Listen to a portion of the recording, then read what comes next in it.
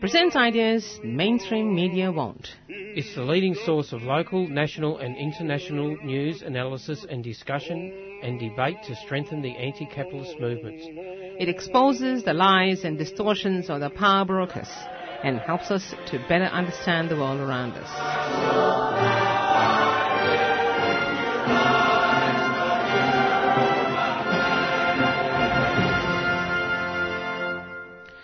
Good morning, listeners. A cold and a wet morning out there. I hope you are nice and warm. Of course, this is Green Left Weekly Radio, and a good morning to everyone who is keeping warm, and also those who are on their way to work. I'm here on my own at the moment because Jacob, who normally appears on the show, is caught up with a train accident. And he's on the Bell Street line somewhere. So let's hope he turns up soon. Now, let's start with paying our respects to the traditional owners of the land, the Wurundjeri people of the Kulin Nation. This land was never ceded, and we do live on stolen land. And I hope people are appraised of Aboriginal issues that are happening at the moment across the nation. The discussion for the issue around Constitution is still being discussed, and I will update you with a little bit of news about the statement that the community has released later on. Now, we've got a packed program, but I am not so sure how smooth it's going to be because the computer looks a little bit warped, and I have no one here to help me out, but we will start off with, of course, the news. I'm not sure which is more important. Alan Finkel having released a report, and some leaks have suggested that he has declared that renewable energy is to be the cheapest. So that has thrown the cat among the pigeons, so to speak. And we have to see what is going to happen at the COAG meeting that's coming up. In relation to energy and the way it's going to be delivered in terms of price, in terms of relationship with what they call a stable supply of energy. And that always amuses me when they talk about a stable energy supply. They talk about this all the time, especially the owners of energy companies and those who have a stake in it. But they never talk about stable employment. The contradiction is glaring, and yet nobody talks about it. It always amuses me to think that, stable energy is important for industry to run, but a stable job, stable income is not important for people to have at least a partially stress-free life. It's quite interesting to observe the way conversations run, and they get carried away with the issue at hand and not step back to look at the broader implications of what they are saying. But that's one issue. Of course, the other burning issue is the British elections, and that's bubbling away there. We should be getting some of the exit polls coming in. Apparently they have known to be reasonably accurate. And I'm hoping to interview someone who is well up on the shenanigans of what's happening there. A couple of people at hand to comment on it. The exit poll should be just coming in. It's just past 7 here. The voting would have closed in the UK, and there are all sorts of predictions flying left, right and centre. So we shall see what's happening. So lots of news to catch up on. And I'm really hoping that Jacob will be here to give me the number of the person who is going to comment on this.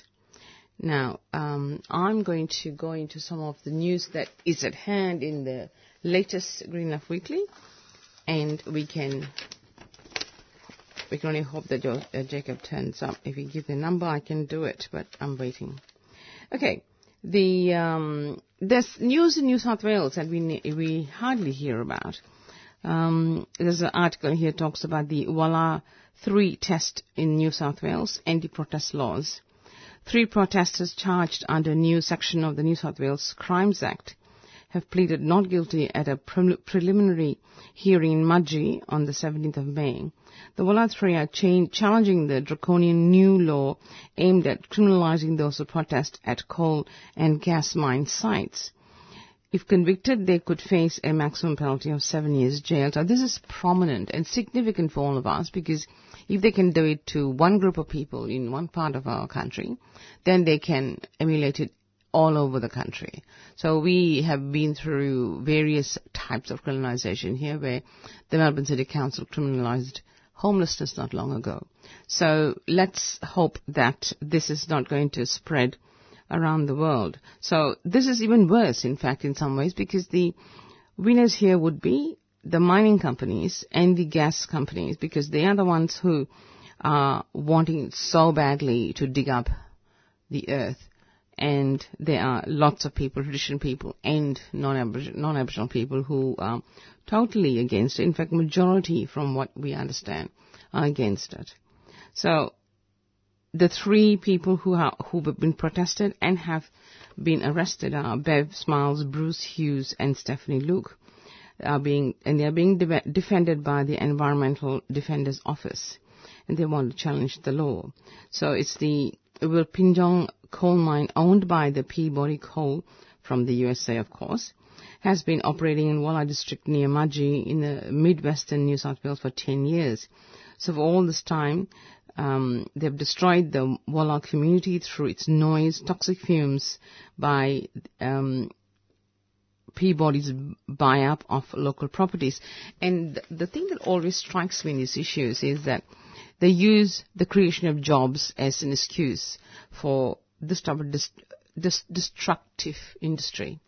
Nobody ever thinks about the amount of money spent on subsidizing these companies, whether it is direct subsidy or indirect subsidy. And there's always convenient ignoring of the fact that most of these jobs are temporary. And when you do the sums, I wonder if the wages given by these companies, usually a measly wage to the workers, when you compare it to the subsidies they create and the profits they make, how the maths works out. I'd love to do the calculations. So that's something to keep in mind. That's a lot of issues bundled up in one: the environment, the rights of people to protest, and the rights of companies to be able to pollute the land. So that's one issue. So another article is written by Bob Mayne, and this is the interesting phenomena of ex-state premiers and finance industries seem to be getting caught up with large corporations for a large salary, I'd say. And it's always, out of bounds of Parliament and the Anti-Corruption Agency when ex-parliamentarians get very cushy jobs with very large companies for very large salaries. So here we have Anna Bligh, who took on the leadership of the Australian Bankers Association. And then there's Mike Baird, who moved to NAB in a senior executive role. And now Nathan Rees has become the National Assistant Secretary of the Finance Sector Union. You don't have to be a genius to work out there's something not right about this whole invasion of large or very highly paid positions by ex-politicians. So here we have the bank levy announced in the tech budget last month is certainly a small victory for our side. It's a levy of 0.06%, which is minuscule, really, and that's of the licensed entity liabilities, which will make the four big banks pay a total of $6.2 billion over 4 years, which is nothing compared to the enormous profits they've made in total. Now, there are a few contradictions in the bank levy that we need to get out of our heads. $6.2 billion over 4 years may sound a lot, but since the banks have made a combined profit of $30 billion last year, we could expect their combined profits to be, let's try that again. 6.2 billion over 4 years may sound a lot, but since the banks made a combined profit of 30 billion last year, we could expect their combined profits to be 120 billion over the 4 years. Yep, that's simple maths. 4 times 6.2. Asking 6.2 billion out of 120 billion is nothing, for them at least. And the bank levy would be able to be deducted as a pre-tax expense, making it even easier for the banks. So this is quite an interesting article. So if you want to read the article in full, you'll have to get the paper. And of course, subscriptions are available, and there is a sub-drive being launched. And if you want to subscribe, just go to the website. It's greenleftweekly.com. And before I move on, I just want to play a station ID. And as you know, 3CR is having a radiothon. We too at 3CR need, as the alternative radio, need money. And if I can find the announcement, here we go. Over treaty or sovereignty, and because recognition, it's not something that we haven't just turned up, so we don't need recognition in that sense. We've been here the whole time. Treaty, from my understanding, from my old people, is the end to the war, the end to our suffering, and a chance for two sovereigns to sit down and negotiate a settlement. A settlement also acknowledges what's happened to our people over the last 200 plus years. So we can't be talking about a treaty. It's not a treaty process. It's got to have international scrutiny. We're just asking these criminals to determine the outcomes of the crimes that they've committed. 3CR, Radio for Change. Treaty, yeah. Treaty now. Treaty, yeah. Treaty now.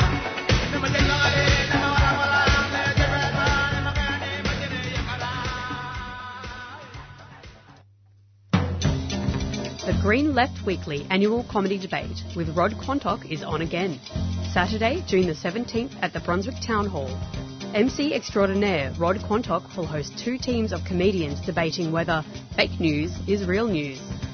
Comedians include Sean Bedlam, Gabe Hogan, Shirley Hood, Kirsty Mack, Morven Smith and Pauline Fartson Hellchild. The Green Left Weekly annual comedy debate. Saturday, June the 17th at the Brunswick Town Hall. Corner Sydney Road and Dawson Street, Brunswick. Doors open at 6:30pm. For bookings, go to trybooking.com/QAEN or call 9639 8622. That's 9639 8622, a 3CR supporter.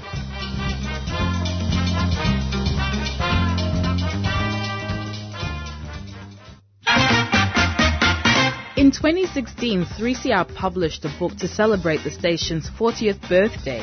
Years in the making, Radical Radio, celebrating 40 years of 3CR, is a visually stunning account of the people and ideas that make up this dynamic station. At 300 pages, the book includes hundreds of images and over 50 features on programs, people, music and technology from across the decades.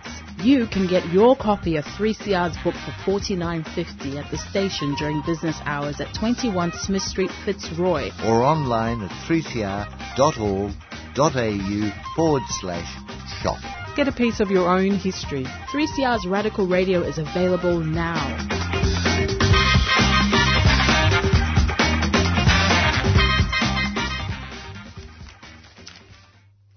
Okay, let's have another look at the article that I mentioned before in terms of Aboriginal issues.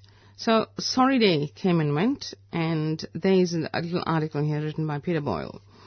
It's titled, Sorry Means You Don't Do It Again. And that is an interesting thing because, as we know, or if you haven't caught up with it, the reality is more children live out of home care, or live in out of home care among the Aboriginal community than ever before in the history of this nation, or the history of the white invaders nation, rather. And this has been a real thorn in the side of the Aboriginal community. So this is what Boyle says. Sorry is commemorate on the 26th of May, the anniversary of the tabling of the Bringing Them Home report. This year was the 20th anniversary of the report of inquiry into so-called stolen generation, a systematic removal of Aboriginal children from their families. In 2008, of course, Kevin Rudd made an apology, but the problem is, since that apology, removal of Aboriginal children has increased by a staggering 400%. And on the evening of May 26, a powerful and moving grassroots organization, Sorry Day March, wound its way from Victoria Park through Broadway in Sydney. Survivors of the stolen generation shared their heartbreaking stories. It's always a difficult day for the Aboriginal community, and it's mentioned briefly on news, but you have to be among the community to understand and really feel the sadness and the absolute agony of loss of their children. And it was celebrated here too in Melbourne. So let's look at another piece of news. So one thing that doesn't get a lot of publicity is the childhood educators. We had a Big Steps campaign, which has been mounted by the United Voice, the union covering early childhood educators, and they have announced a ballot for more than 3,000 educators that voted 95% to escalate their equal pay campaign. And this has been going for a few months now, and nobody seems to care about this fight back. And I guess it's partly because the industry is like a 99% women industry, and it's not affecting the major industries. So that is perhaps part of the equation here.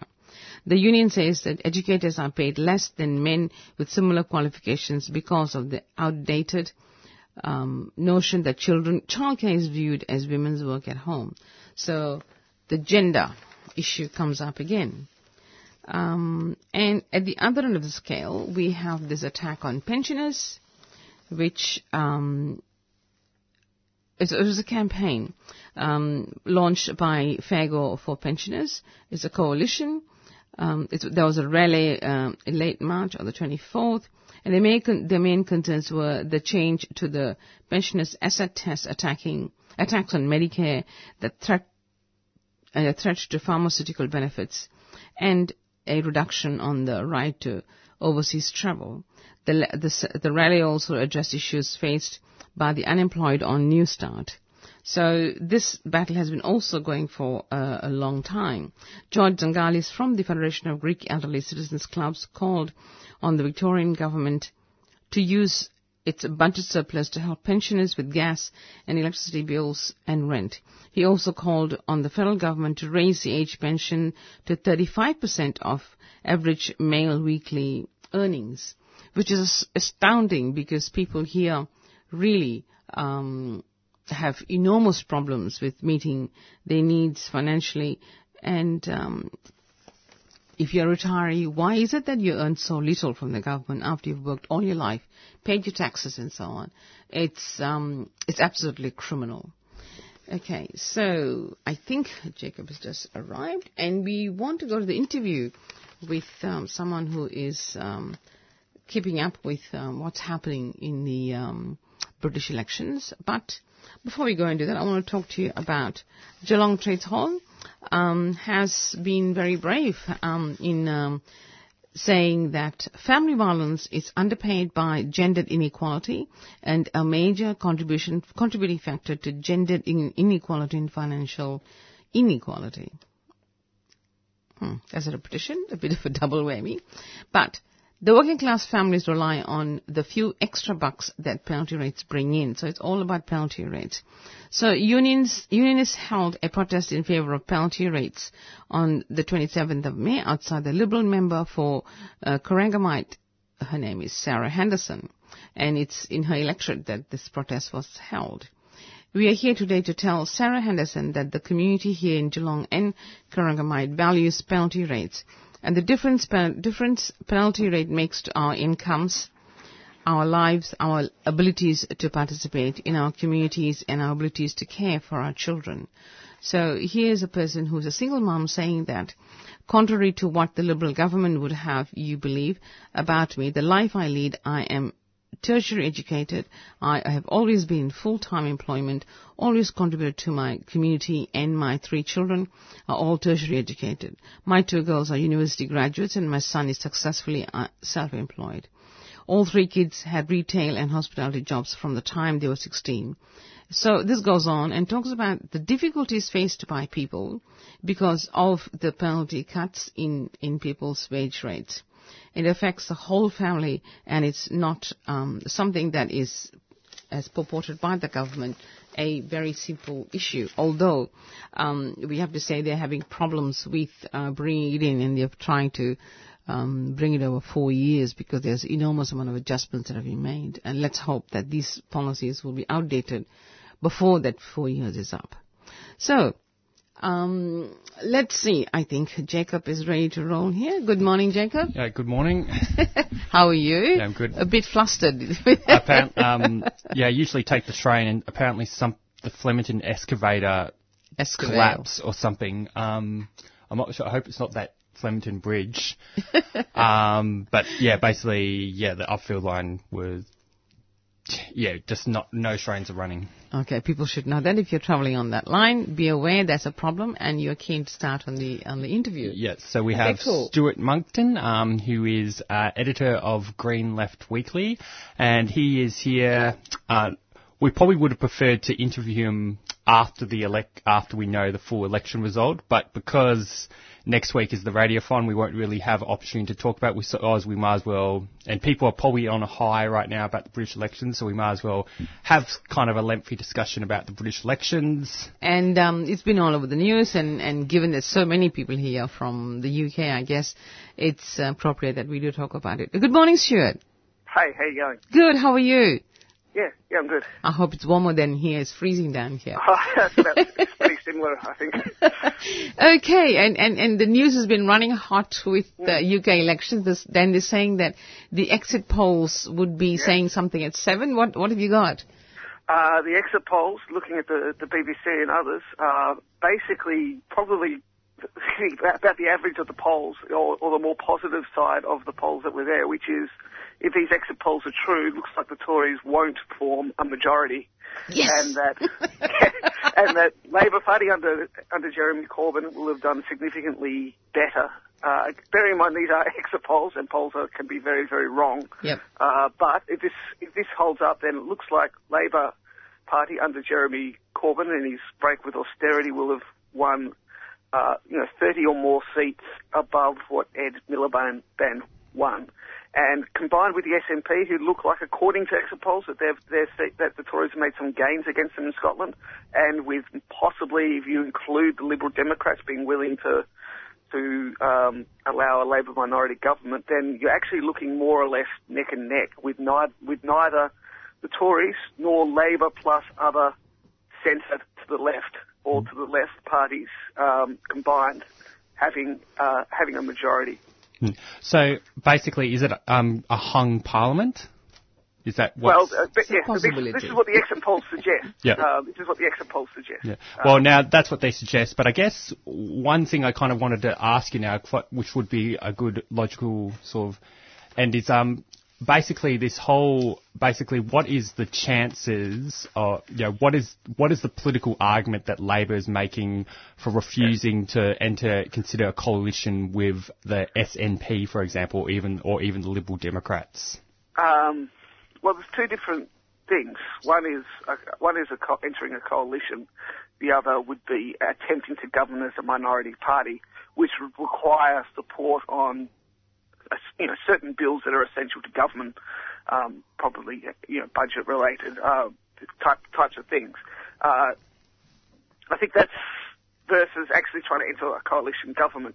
And I think that obviously it was proposed ahead, and I think there's two separate things. There's the idea of a progressive alliance, which is the way it's mostly talked about. And then there's also the concept of an anti-austerity alliance, which the Liberal Democrats may probably wouldn't necessarily be included, or would only be included if they agree to certain things. I think it's complicated by the fact that Labor has a unionist position on Scotland, and the SNP want a second referendum. So I think on both sides an actual coalition there is a bit more complicated, but it does sort of show. I think it's part of, and the Corbyn team have always ruled this out. They've never said that they would do anything different, and I think it's part of heading the project of heading a party like the Labor Party, which is a huge electoral machine, very cynical machine, despite the very principled politics of Corbyn and his team. To even try and head that machine at all involves a whole lot of compromises, including just emphasising that they will do the best thing for Labor electorally. What the best thing for Labor electorally is isn't necessarily exactly the same as, if you're not wedded to Labor in itself, but to a project outside it, then it doesn't matter whether it's the Greens get the votes or Labor gets the votes, or an SNP committed to breaking with austerity to some extent gets the votes, as long as it all adds up. But if you're heading the Labor machine, it does probably matter, and that's, I think, what drives the Corbyn team to emphasise that. I think it's part of the fact that the contradiction of this of a very left team at the head of, with support of their members who want a different type of politics, wedded to a machinery that is incapable, to a certain extent, is incapable of doing politics differently. I think one of the things that we need to perhaps discuss so that listeners are aware is even, going into these elections, Labour wasn't in a position to place their people as candidates, because the existing MPs who have been very hostile, a lot of them have been very hostile to Corbyn, yes, have an automatic right to stand in the electorate. And that process, I think we should unpick a little bit. Stuart, what do you think? Yeah, look, I think that's a very important point. And if the Labor Party significantly increases its showing while the Tories are denied a majority, it has to be said that that's an achievement under quite incredible circumstances, given, as you say, like the large amounts of the MPs are hostile to Corbyn, and most of the machinery is hostile to Corbyn and have been sabotaging him all the way.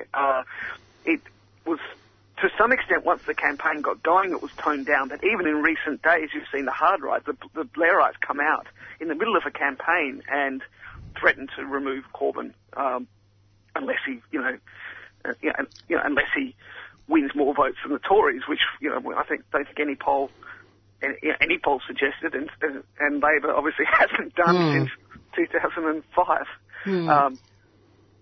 I think it's an incredible achievement against those odds and against the hostility of the media to perform as well as Corbyn has, and it's a testimony to the fact that actually the idea that he is unelectable isn't true. He can actually significantly improve Labor's standing with one hand tied behind his back, because he's, and we have to say it's because it's, he's leading and is being pushed, stands at the head of, a tide of ordinary people, particularly young people who are sick of the status quo and have responded to Corbyn's call for a break with the status quo.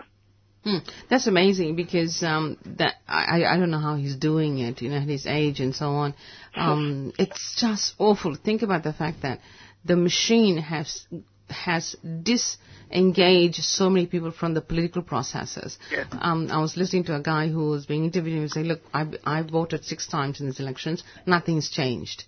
Yeah. And I'm thinking, this is your chance to change. Why don't you go and vote? I feel like shaking him, but sitting here watching that thing. Yeah. This is the apathy that the election machine has created out there, and the fact that Blair still is can be classified as a war criminal for all the things he did to the Middle East. I'm astounded by the enormous gains that Corbyn leadership has brought to this Labour Party. I just wondered if you could fill in a little bit about Ireland as well. There's a few things about Ireland that's not very popularly known. Right. I think it was some giving them independence or something along that line, yeah? Well, Jeremy, again, you get the difference between Corbyn himself and the party that he heads, and that Corbyn's actual platform for government represents, on the one hand, a very significant break with certainly the Labor Party, most left platform that it's run on since, the early 80s, since 83, and probably even more radical than that. But at the same time, it's not a total representation of Corbyn's politics. So for example, Corbyn has long been a supporter of Irish independence, yes. But I don't. That's not in the platform. The question in Ireland is with the 6 counties is that has been discussed a bit, is the fact that the Republican Party, Sinn Féin, don't take their seats because they don't. They vote. They stand in order to have to show the popular support for a united Ireland and their position of a border poll to seek to resolve that. But they don't take their seats because they don't see themselves as a British party and that has any place in Westminster. And having always opposed British interference in Ireland, they also believe it would be hypocritical for them to interfere in what they see as a foreign country. So that's sort of, you could come down to it if, Sinn Féin's 4 or 5 or however many MPs they get don't stand and don't sit in Westminster and have never said that they would. They've emphasised in this campaign that they won't, but that those seats could hand Labor governments if they were willing to. I don't think they'd ever go into a coalition government. Sinn Féin has no desire to be in government in the United Kingdom at all. Absolutely. It would just be insane for them to do so.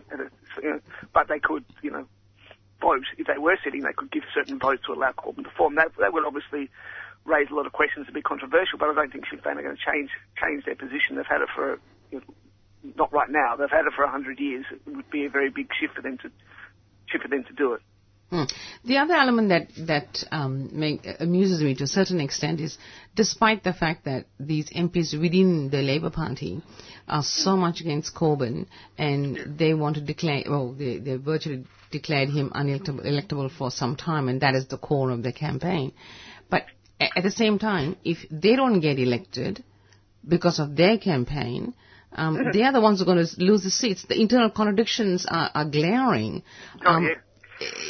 I just wondered, how do you unpick that? I just think these guys are crazy, to carry on the way they are politically. Well, I think that's, a lot of them are subject to those contradictions, and I think a lot of them probably have been campaigning, not necessarily the high-rise, Blairites, but the others probably have been campaigning, genuinely to win. They would rather it under a different leader, but given this is the leader they've got, they'll do it. For that reason, the big contradiction they got is they gambled by they just thought Corbyn would go when they all voted against him.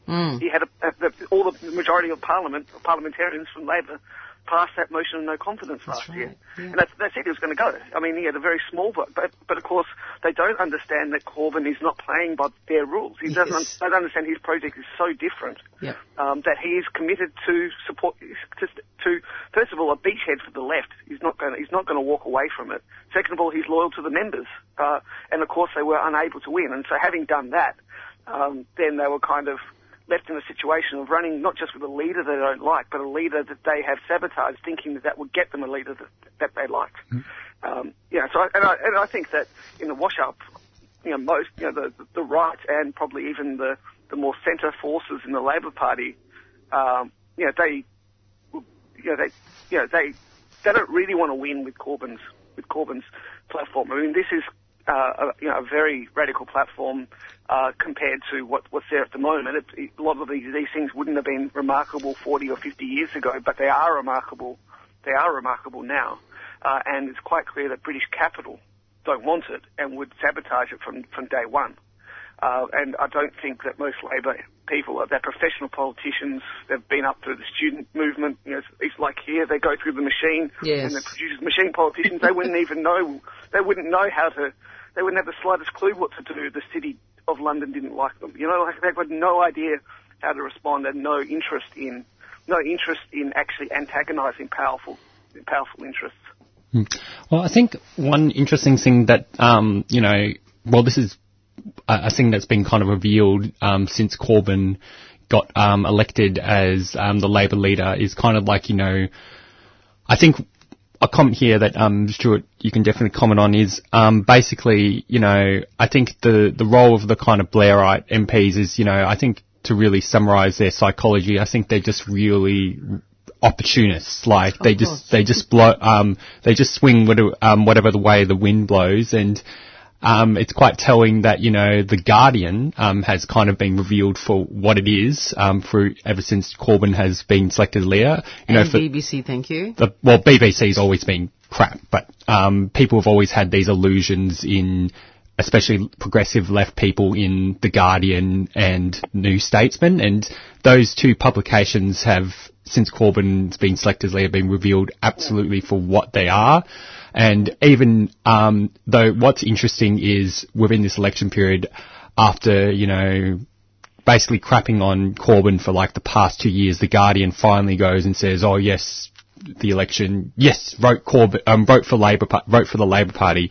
Although New Statesman is still kind of printing the same old anti-Corbyn stuff, though it's printing a bit more pro-Corbyn stuff than it used to. But there was an article recently that said, Corbyn is leading the Labor Party to the worst disaster in history.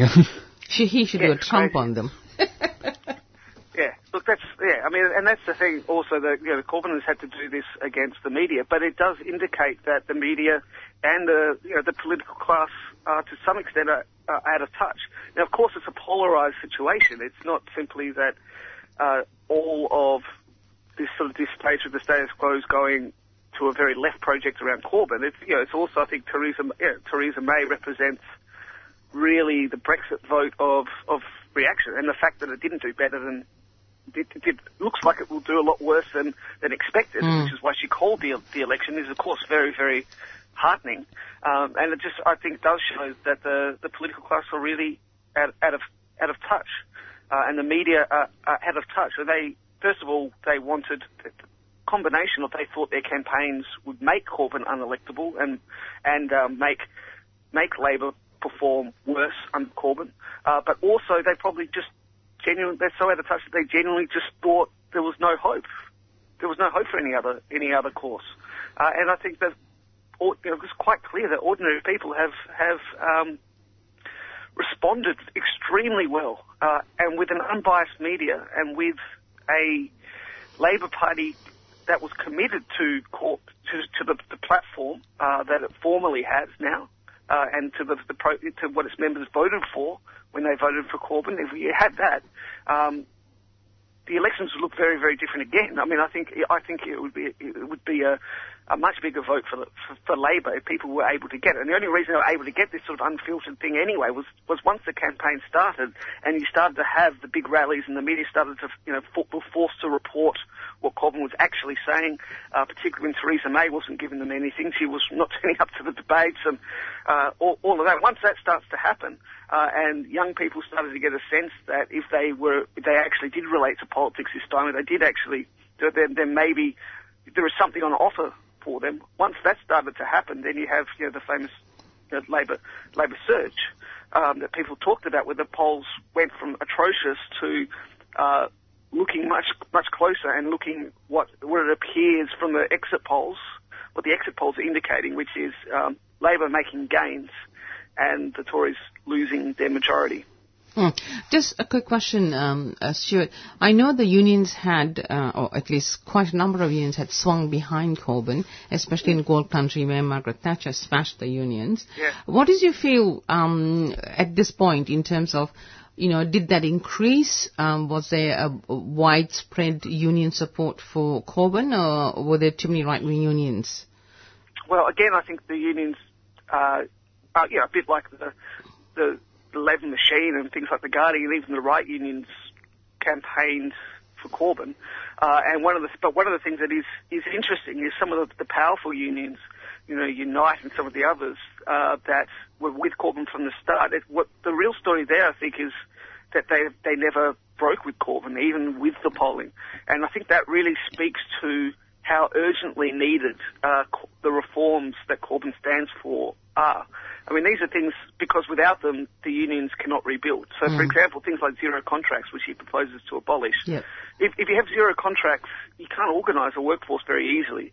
Also, Corbyn will get rid of anti-union laws. A whole series of things that will shift the balance back in favour of working people, to not necessarily to dramatically, in and of themselves, alter things, but just to give enough breathing space and enough democratic rights for working people that they themselves can organise and push back. And I think that explains why so many powerful unions not just backed Corbyn, but never broke with Corbyn, even when the Parliamentary Labor Party and all the rest were breaking with Corbyn. And I think that even I don't think there's any, at the end of the day, like a bit like sometimes the left will make a critical call of, well, we don't really like, this party, but the others are far worse, so we'll give a critical vote. I think the more right-wing unions and the more right, it's why the Guardian at the end of the day still came out for Labor. They still just hate, this is a very, very hard right Tory government. The Tories, these are people to the right of Thatcher quite noticeably. Yes. So obviously, it's, even if they would prefer it wasn't Corbyn, the alternative is to give power or to campaign for or to allow forces that, want to destroy them. Exactly. It's suicidal, isn't it? Yeah, yeah. So it's interesting that it always amuses me that these unions are suicidal in the main when they are so strongly supporting employers and politicians who support employers or the capitalist forces, without this consciousness that you are actually on a suicidal path here, because you will have no members at the end, like it's happening here. It's gone from 60% in the 70s, 80s to now, 18%, 20%, and it's something they don't seem to learn from. It always amazes me now. Jacob wants to ask you something.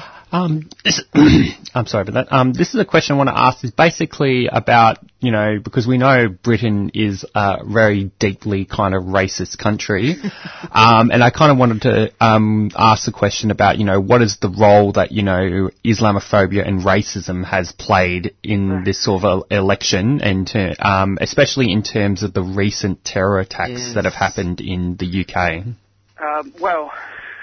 I think the role of Islamophobia and racism was seen very strongly in the Brexit vote, and in particular what we then saw with effectively a hard right coup within the Tories, and the Tories essentially standing on and taking over the base and the platform of the UK Independence Party. And we saw, I imagine, that the polls will, the results will reflect a big drop in the vote for UKIP, as it did in the council elections when the Tories just ate up their votes.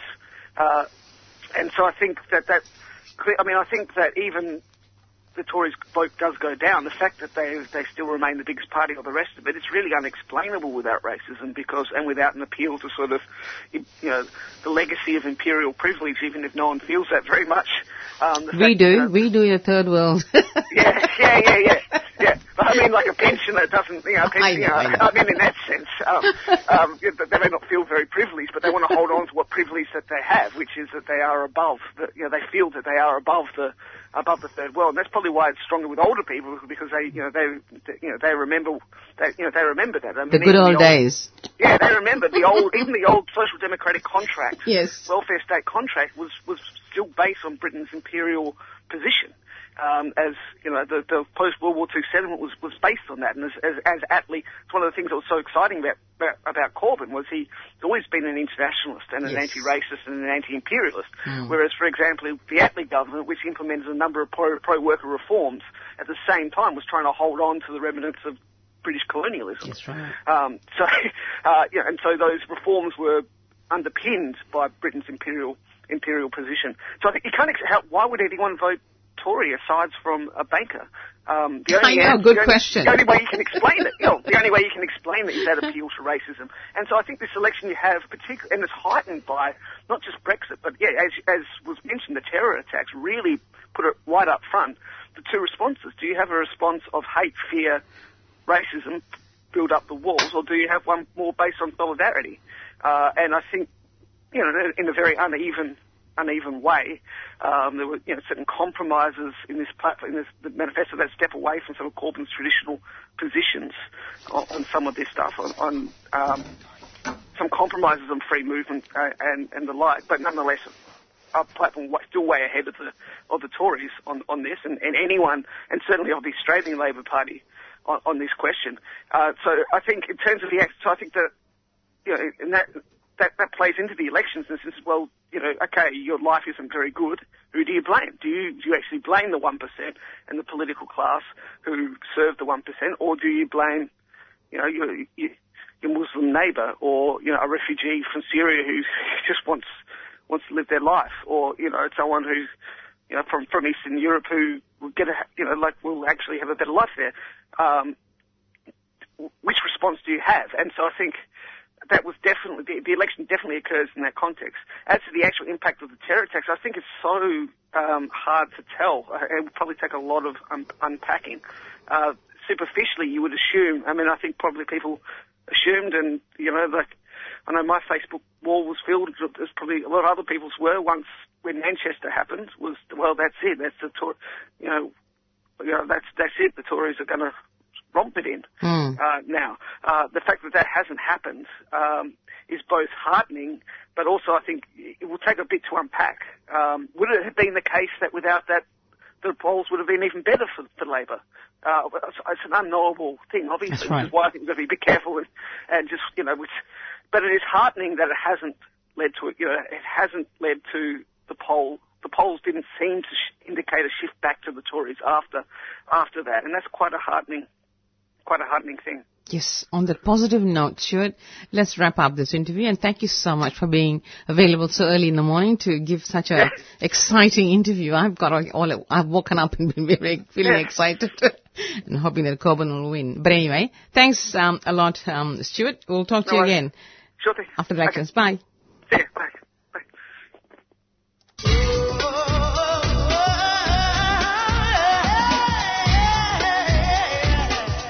For progressive people around the world, it's been a hard start to the year. Trump is rolling out his racist agenda, inspiring increased racial, religious and gender-based hatred across the globe.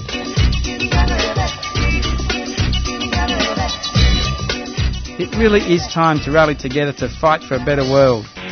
There is power in numbers, and there is power in independent, community-run media. Join the swelling number of people fighting back by becoming a member of your radical activist radio station.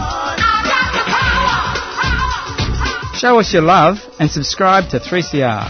Call us on 9419 8377 or pay online 3cr.org.au/subscribe.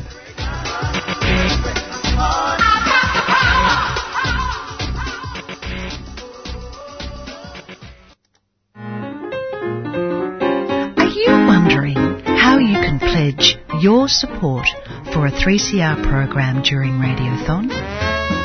Well, you can call us on 9419 8377 or visit our website 3cr.org.au. You can also come into the station at 21 Smith Street, Fitzroy during office hours and pay by cash, cheque or EFTPOS. Or simply post your cheque or money order to Post Office Box 1277 Collingwood 3066. And be sure to tell us which program you would like your donation to go to. And thank you for being part of 3CR's Radiothon.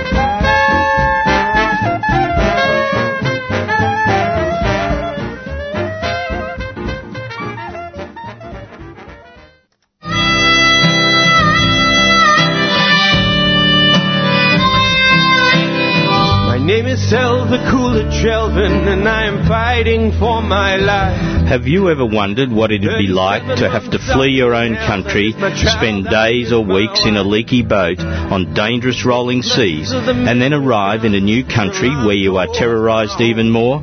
Well, that's the life confronting millions of people in this world who have no choice but to seek asylum.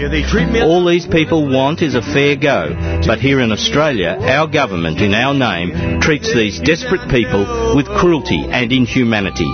Here at 3CR, we aim to give these people a voice, a chance to speak out, and let you know that they are just like us, people with hopes and aspirations, people who deserve to be treated as we would expect to be treated if we found ourselves in this position.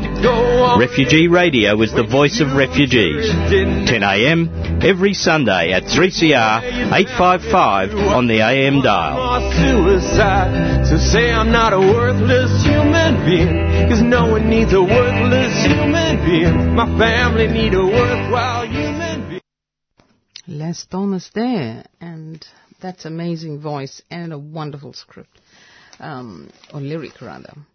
Okay, so that was a refreshing interview, and let's hope that something positive comes out of these UK elections. And if you like the interview, if you're enjoying the program, I'm sure you're aware, if you're a regular listener, that this is Radiothon time coming up next week. And rest assured, if you want to contribute earlier, you're most welcome. And, of course, the number to ring is 9419-8377. And it'll be very, very helpful to the station to keep it going. And, of course, in this day of so much fake news and so much right-wing news, you listen to 3CR because it gives you an alternative point of view. So to keep that going, we need money. Not a lot, but it's still more than one person can contribute. So collectively, if everybody contributes a little bit, we can keep the station on air for a long time to come. And we've been on air for more than 40 years. We would like to keep going another 40 years, perhaps, or even more. So the number again, 9419-8377. And this is Green Left Weekly Radio. Okay, two more news. One issue that hasn't been, by the way, to listeners, Jacob's just left. He's gone to work. So I'm here by myself again. Back to the news. One of the issues that has been ignored by the mainstream media generally, maybe one or two has picked it up as a small item, but it's unfortunately again about war, and I'm sure you've heard about Syria all over the media, but Afghanistan hasn't been talked about much in the media as an important issue, and as usual, because the non-white community, when they die, is not of a huge consequence to many of the right-wing media. It doesn't get reported as much. So here we go. This is what Prime Minister Malcolm Turnbull did. He was the first of the coalition of the willing to declare he would support US President Trump's request for more occupying troops in Afghanistan on the 30th of May, and I'm not sure how widely people heard about that one. So Sydney Stop the War Coalition opposes the Turnbull Coalition government's decision to tail end Mr. Trump. Afghanistan was never the good war, and its proponents have argued that Australia joined the US-led coalition in 2001 ostensibly in retaliation for the terrorist attacks on the US. The invaders removed the Taliban from the government amid much human carnage and destruction. They then helped maintain a puppet government. And this is the legacy of the Western intervention in any of the countries around the world. And more than 90 countries are still involved in and have their armies or air force or maritime forces stationed there, as we know. They always seem to be in favor of supporting dictators who support them, not the people of that particular country, but the US or the Western notion of government which means supporting the West in whatever they do. And usually that ends up in the people of the country suffering and the U.S. gaining. Usually it's the U.S. or the capitalist class across the world gaining. So 16 years later, and under a new warmongering president, the U.S. is again urging NATO to increase its troop members to around 50,000. There are 8,400 U.S. troops in Afghanistan now, and 13,450 NATO-led forces, including 270 Australian troops. And it's fair to ask, what are the Australian troops doing in Afghanistan? How are they going to instill peace by involving themselves in war? You cannot have a war-led peace. It's never been the history of the world. So the Labour Party agrees with sending 30 more trainers and advises a clear statement that it supports the permanent war started in September 2001. Now, the Greens parliamentarian, to his credit, Richard Di Natale, has also called for all Australian troops to be withdrawn and for independent, non-aligned foreign policy. Afghan human rights activists such as Malalai Joya have repeatedly said the Western intervention and occupation is preventing the popular movements from taking up the political fight against the fundamentalists, she says. She said, given the opportunity, Afghans would wholeheartedly reject cronyism and fundamentalism in all its forms. And this has been demonstrated recently. In Tehran, there was an explosion of a bomb. The Muslims are also being attacked by the Taliban. This is something the Western media doesn't seem to grasp.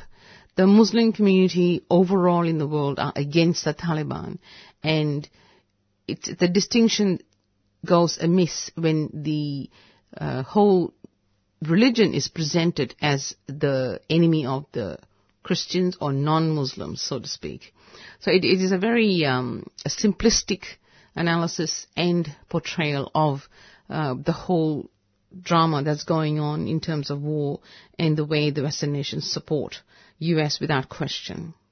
So the United Nations reported in May that close to 600,000 Afghans have been forced to flee their homes so far this year, the highest number since 2008. So Australia should withdraw its support for permanent war and pull all troops out of Afghanistan. The war is fueling the rise of terrorist groups. So the more you attack them, the more they become radicalized, the more they want to defend their land, and they will fight back.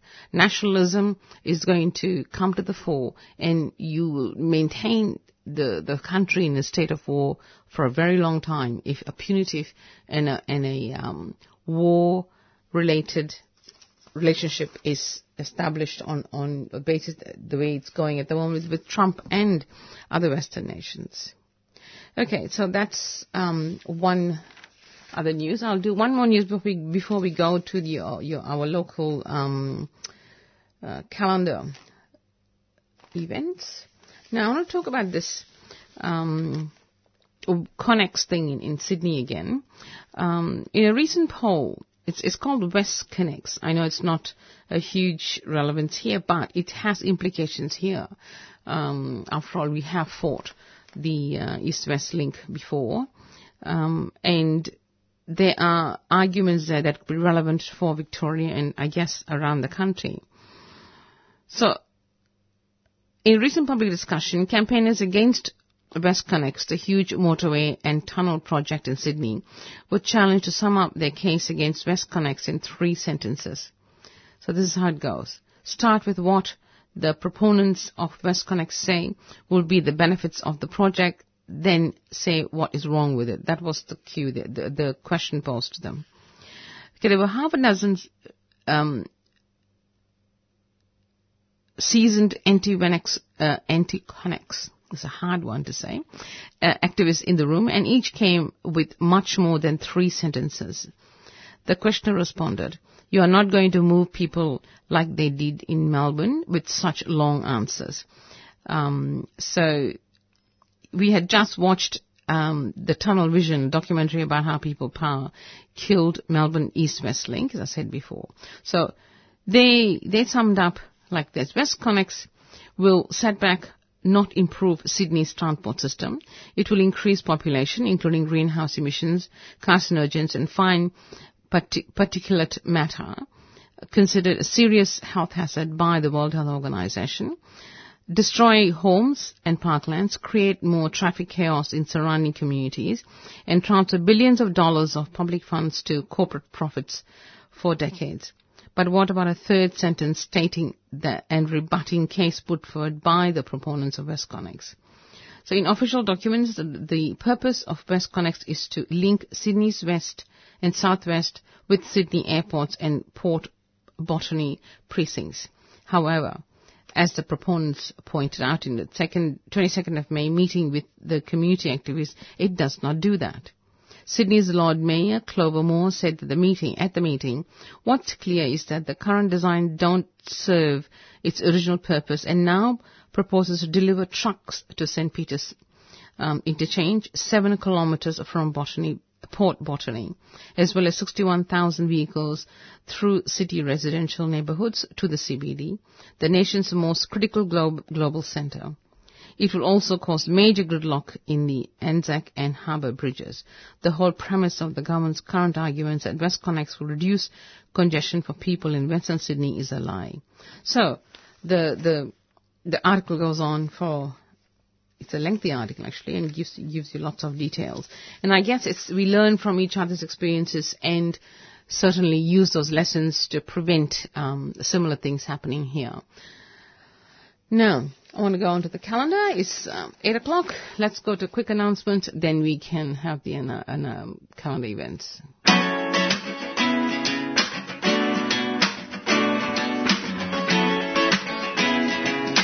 I'm Tash Sultana, and you are listening to 3CR. Please subscribe. Do yourselves a massive favour.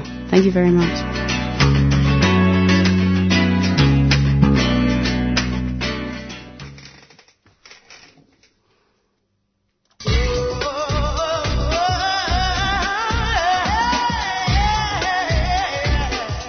For progressive people around the world, it's been a hard start to the year. Trump is rolling out his racist agenda, inspiring increased racial, religious and gender-based hatred across the globe.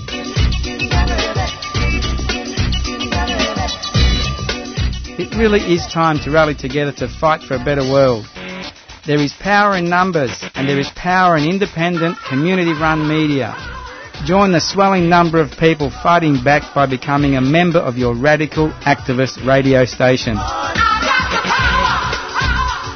Show us your love and subscribe to 3CR.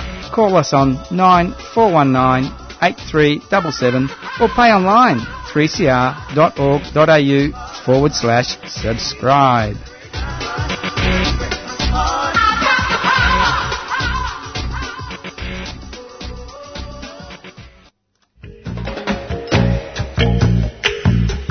Are you concerned about the growing threat of nuclear weapons? Join the Women's March to Ban the Bomb on the 17th of June in cities across Australia. It's women-led but inclusive of all. Go to womenbanthebomb.org for details. Voice your support for the UN negotiations now underway on a treaty to outlaw nuclear weapons and protest against Australia's shameful boycott of these historic talks. 17th of June, womenbanthebomb.org. The International Campaign to Abolish Nuclear Weapons Australia is a 3CR supporter.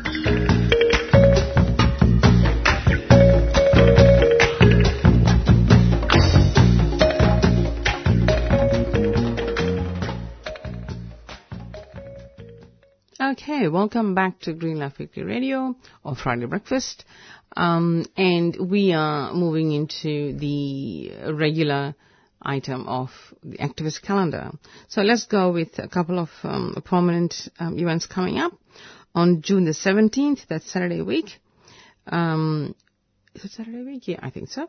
There is a comedy debate organized by Green Life Weekly, titled "Fake News is Better Than Real News." And this is the MC for the this event is Rod Quantock, our very own Rod Quantock, who supports 3CR. And there's Sean Bedlam, Pauline Fartson, Gabe Hogan, Shirley Hood, Kirsty Mack, and Morven Smith. A dinner from 6:30, and this is not included in the entry, of course. And it's at the Brunswick Town Hall, corner of Sydney Road and Dawson Street.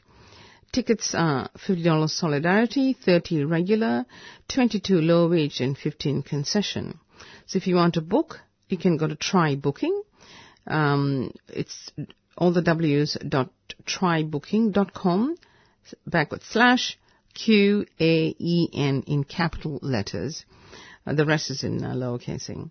Or you can call 96398622. It's also available on Facebook. The next important event, a very important event, Radiothon, of course, 3CR. Our target this year is $220,000. We certainly hope you will come to the party and support this radio that presents you with alternative news. It's run by volunteers, and we put a lot of effort into preparing for the programs, coming in, conducting interviews and so on. And it will be very helpful if people pay some money towards maintaining the station. And most of you who are regulars would know that any donations over $2 is tax-free. So it's Radio for Change is the title for this year's Radiothon. It aims to capture the global mood of resistance, and we have done that for more than 40 years. Keep us going for another 40 years or more. So donate. Call 9419-8377. Now, another major event coming up, and we'll talk about that in another 10 minutes or so, or 4 minutes, is the Democracy and Feminism and Diversity, the Radical Alternative in Northern Syria. Now, this is going to be an interesting conference. It's now called the Democratic Federation of North Syria, used to be called Rojava.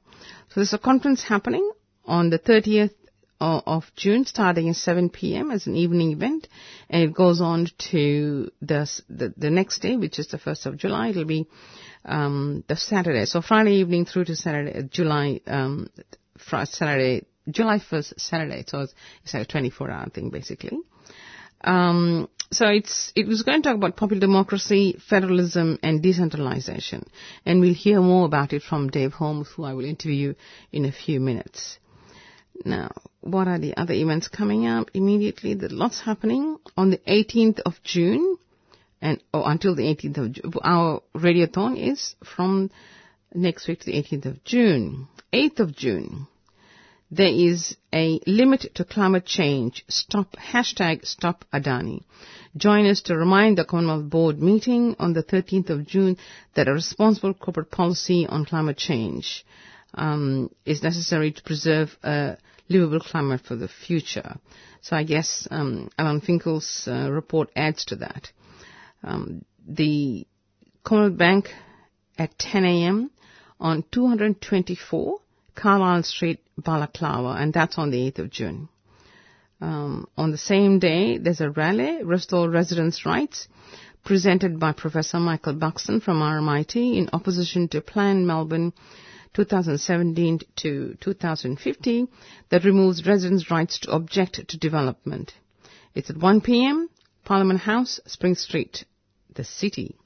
The 9th of June, we have a Stop Adani at Combank Fairfield. Join the Decans Climate Chorus to give the Combank a clear message that they should not be financing mega Adani coal mine.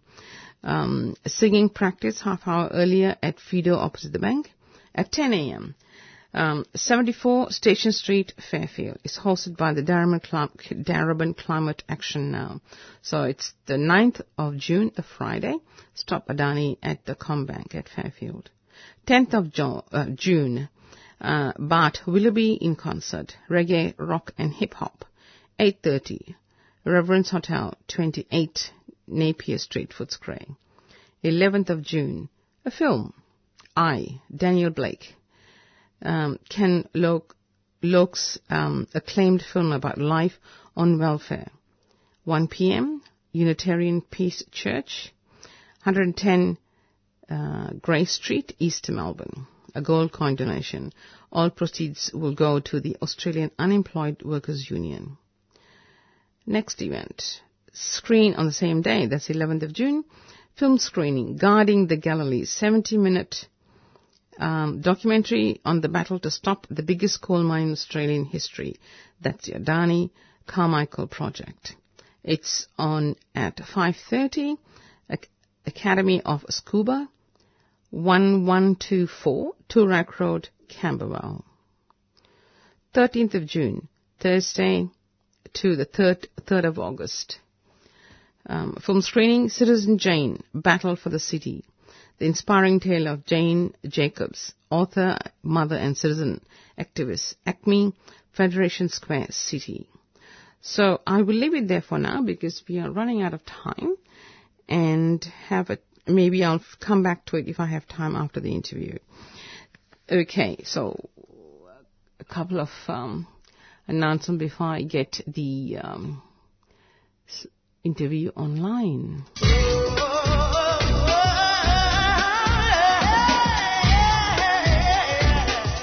For progressive people around the world, it's been a hard start to the year. Trump is rolling out his racist agenda, inspiring increased racial, religious and gender-based hatred across the globe.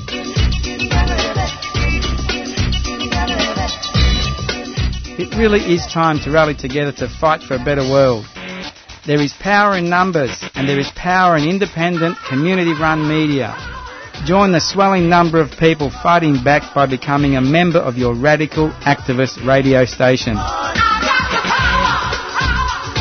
Show us your love and subscribe to 3CR. Call us on 9419 8377 or pay online 3cr.org.au/subscribe.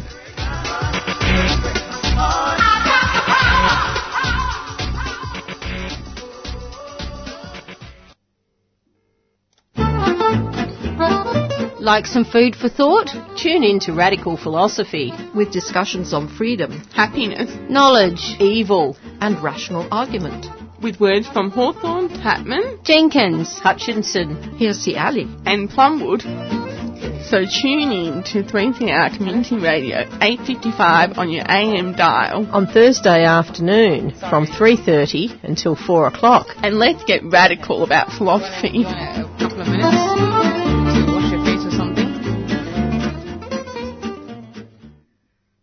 I'll put you on hold. You go and do whatever you have to do and then come back.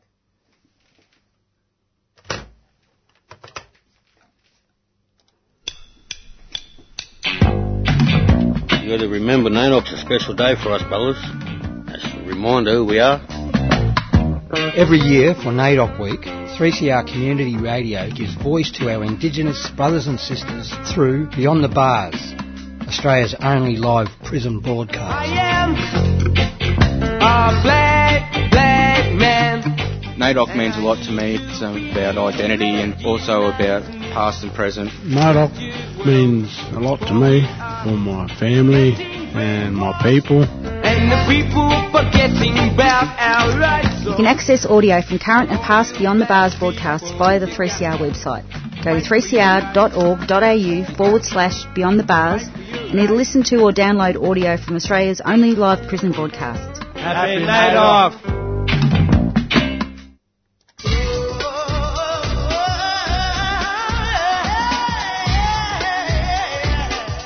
For progressive people around the world, it's been a hard start to the year. Trump is rolling out his racist agenda, inspiring increased racial, religious and gender-based hatred across the globe.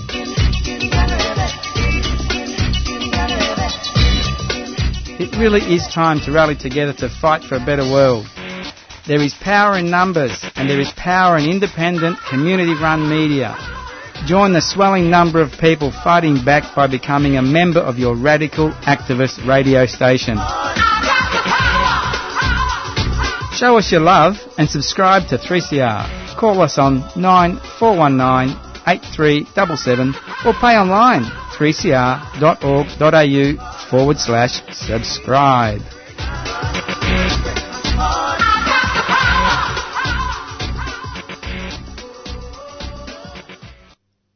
Now, let's see if Dave Holmes is online. Dave, you there? Hello? Lolly. Yep. Good morning, Dave. Sorry you had forgotten about it, eh? Yeah, it's all right. That's all right. Okay. Now, you wanted to talk about the Rojava revolution in northern Syria. That's right. We've got a conference coming up at the end of the month. That is, we've got a public meeting on Friday, 30th of June. June 30, and then we've got an all-day conference on the following Saturday. That's July 1 at the city campus of Victoria University. And as you may know, the things are coming to a critical point in northern Syria. The Syrian Democratic Forces, which includes the Kurdish YPG and YPJ, the Women's Army, along with Arab allies, are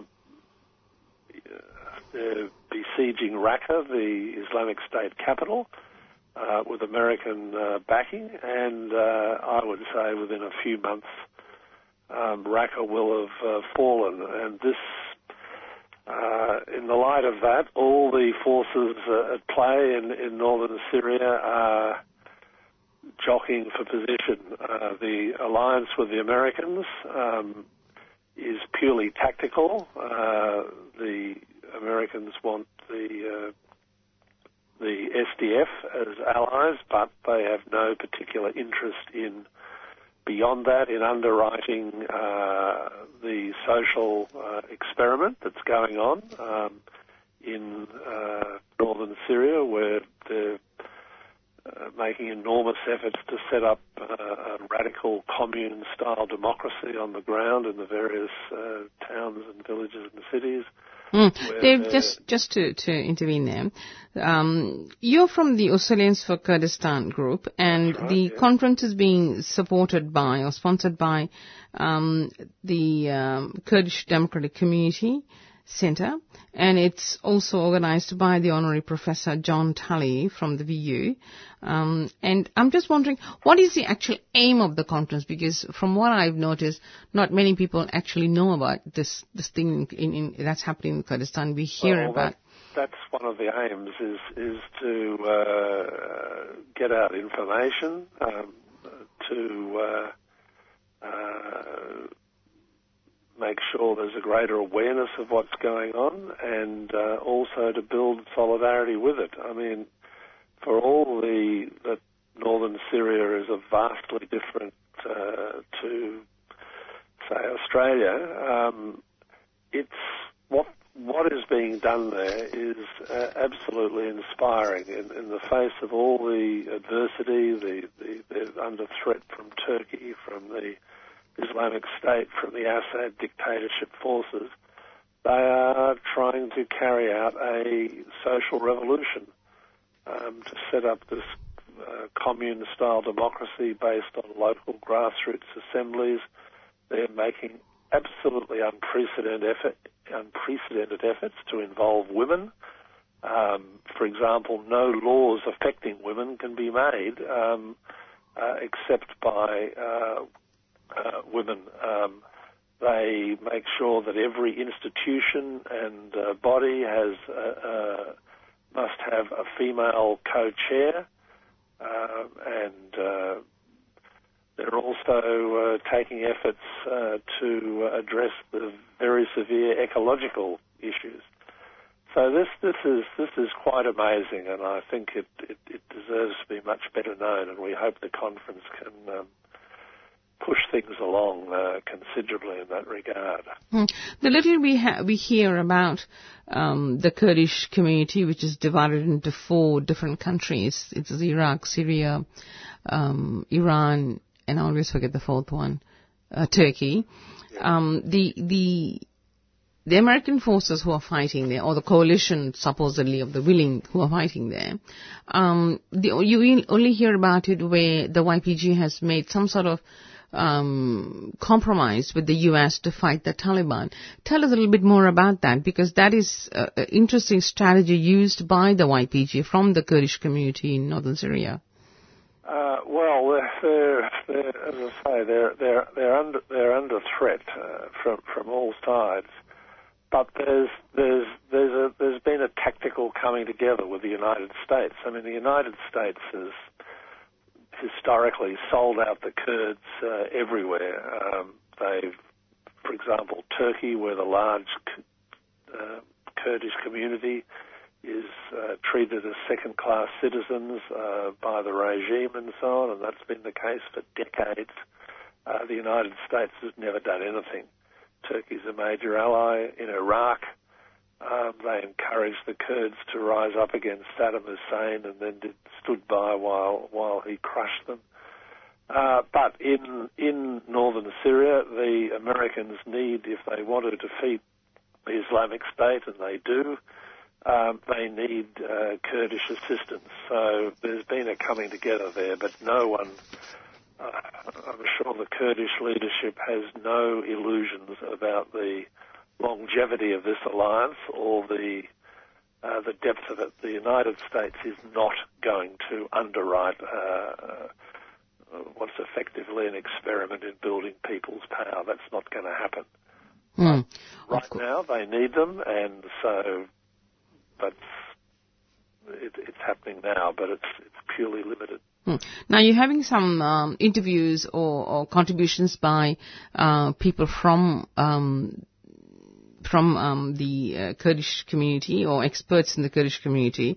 Are you Skyping them in because you had? Yes, we originally had ideas. We invite a number of overseas guests, but the way it's worked out, it's with visa issues and also just personal issues. It's the international participation is going to be by video link. So we've got Salah Muslim, who is based in Belgium. He is the most prominent leader of the People's Democratic, or the Democratic Union Party, the PYD, which is the main party in the Kurdish community in northern Syria. He'll be speaking at the public meeting on Friday night, and also at the first plenary session on Saturday morning, called Towards the New Syria. We've also got Horjan Aziz, who's an Australian Kurdish activist, who's a leading figure in the Kobani Reconstruction Board, the body that's charged with leading the reconstruction of the city. And she's in Kobani, and she'll be speaking.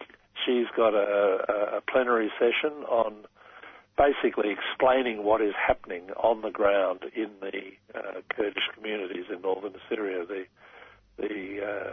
democratic advances, how the economy is being run, how the other communities, Arabs, Armenians and so on, are involved in this process. So she'll be speaking from Kobani.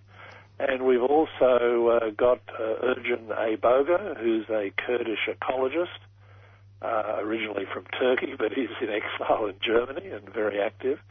And he'll be speaking on all the ecological problems that the region faces and what the liberation forces in northern Syria, how they're responding to this. So that will be fascinating. Then we've got a number of workshops with activists here in Australia speaking. We've got one on what's going on in Turkey, because Turkey, of course, it's got a dictatorship there, and they're the major backers of the Islamic State, or they have been, and they're, rabidly anti-Kurd. Of course. And so thanks, Dave. We've got to finish up there. Time's moving on. So the conference starts on the evening of Friday, the 30th of June at 7 p.m. at the Victoria University campus, the 300 Flinders Street, Melbourne.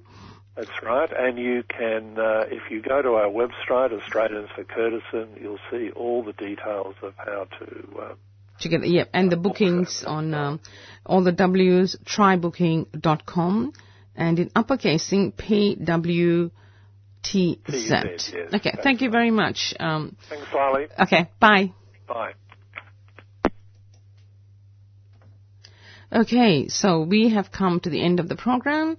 If you've missed any part of it, be assured it'll be on podcast. It's also available on the web. And thanks to Stuart Monkton, who was available so early in the morning to talk about the British elections, and we will catch up with more of it at a later stage. Thanks to Dave Holmes from the Australians for Kurdistan to talk about the Rojava Revolution conference coming up. So I hope you enjoyed the program, and good morning, and I hope you have a good day. This brings us to the end of the show. You have been listening to Friday Morning Breakfast with Green Left Radio, brought to you by the Green Left Weekly newspaper, which provides a weekly source of alternative information which aims to inspire action to put people and the environment first. If you would like to subscribe to the newspaper and get it delivered to your door, you can do so by visiting the website at greenleft.org.au or call 1800 634 206. For new subscribers, it is only $10 for the first 6 issues. Repeats of the show and interviews are podcasts on our homepage on the 3CR website. Thank you for listening. You are tuned into 3CR Community Radio, 855 digital on the AM dial and streaming live on 3cr.org.au. To start sometime. What better place than here? What better time than now?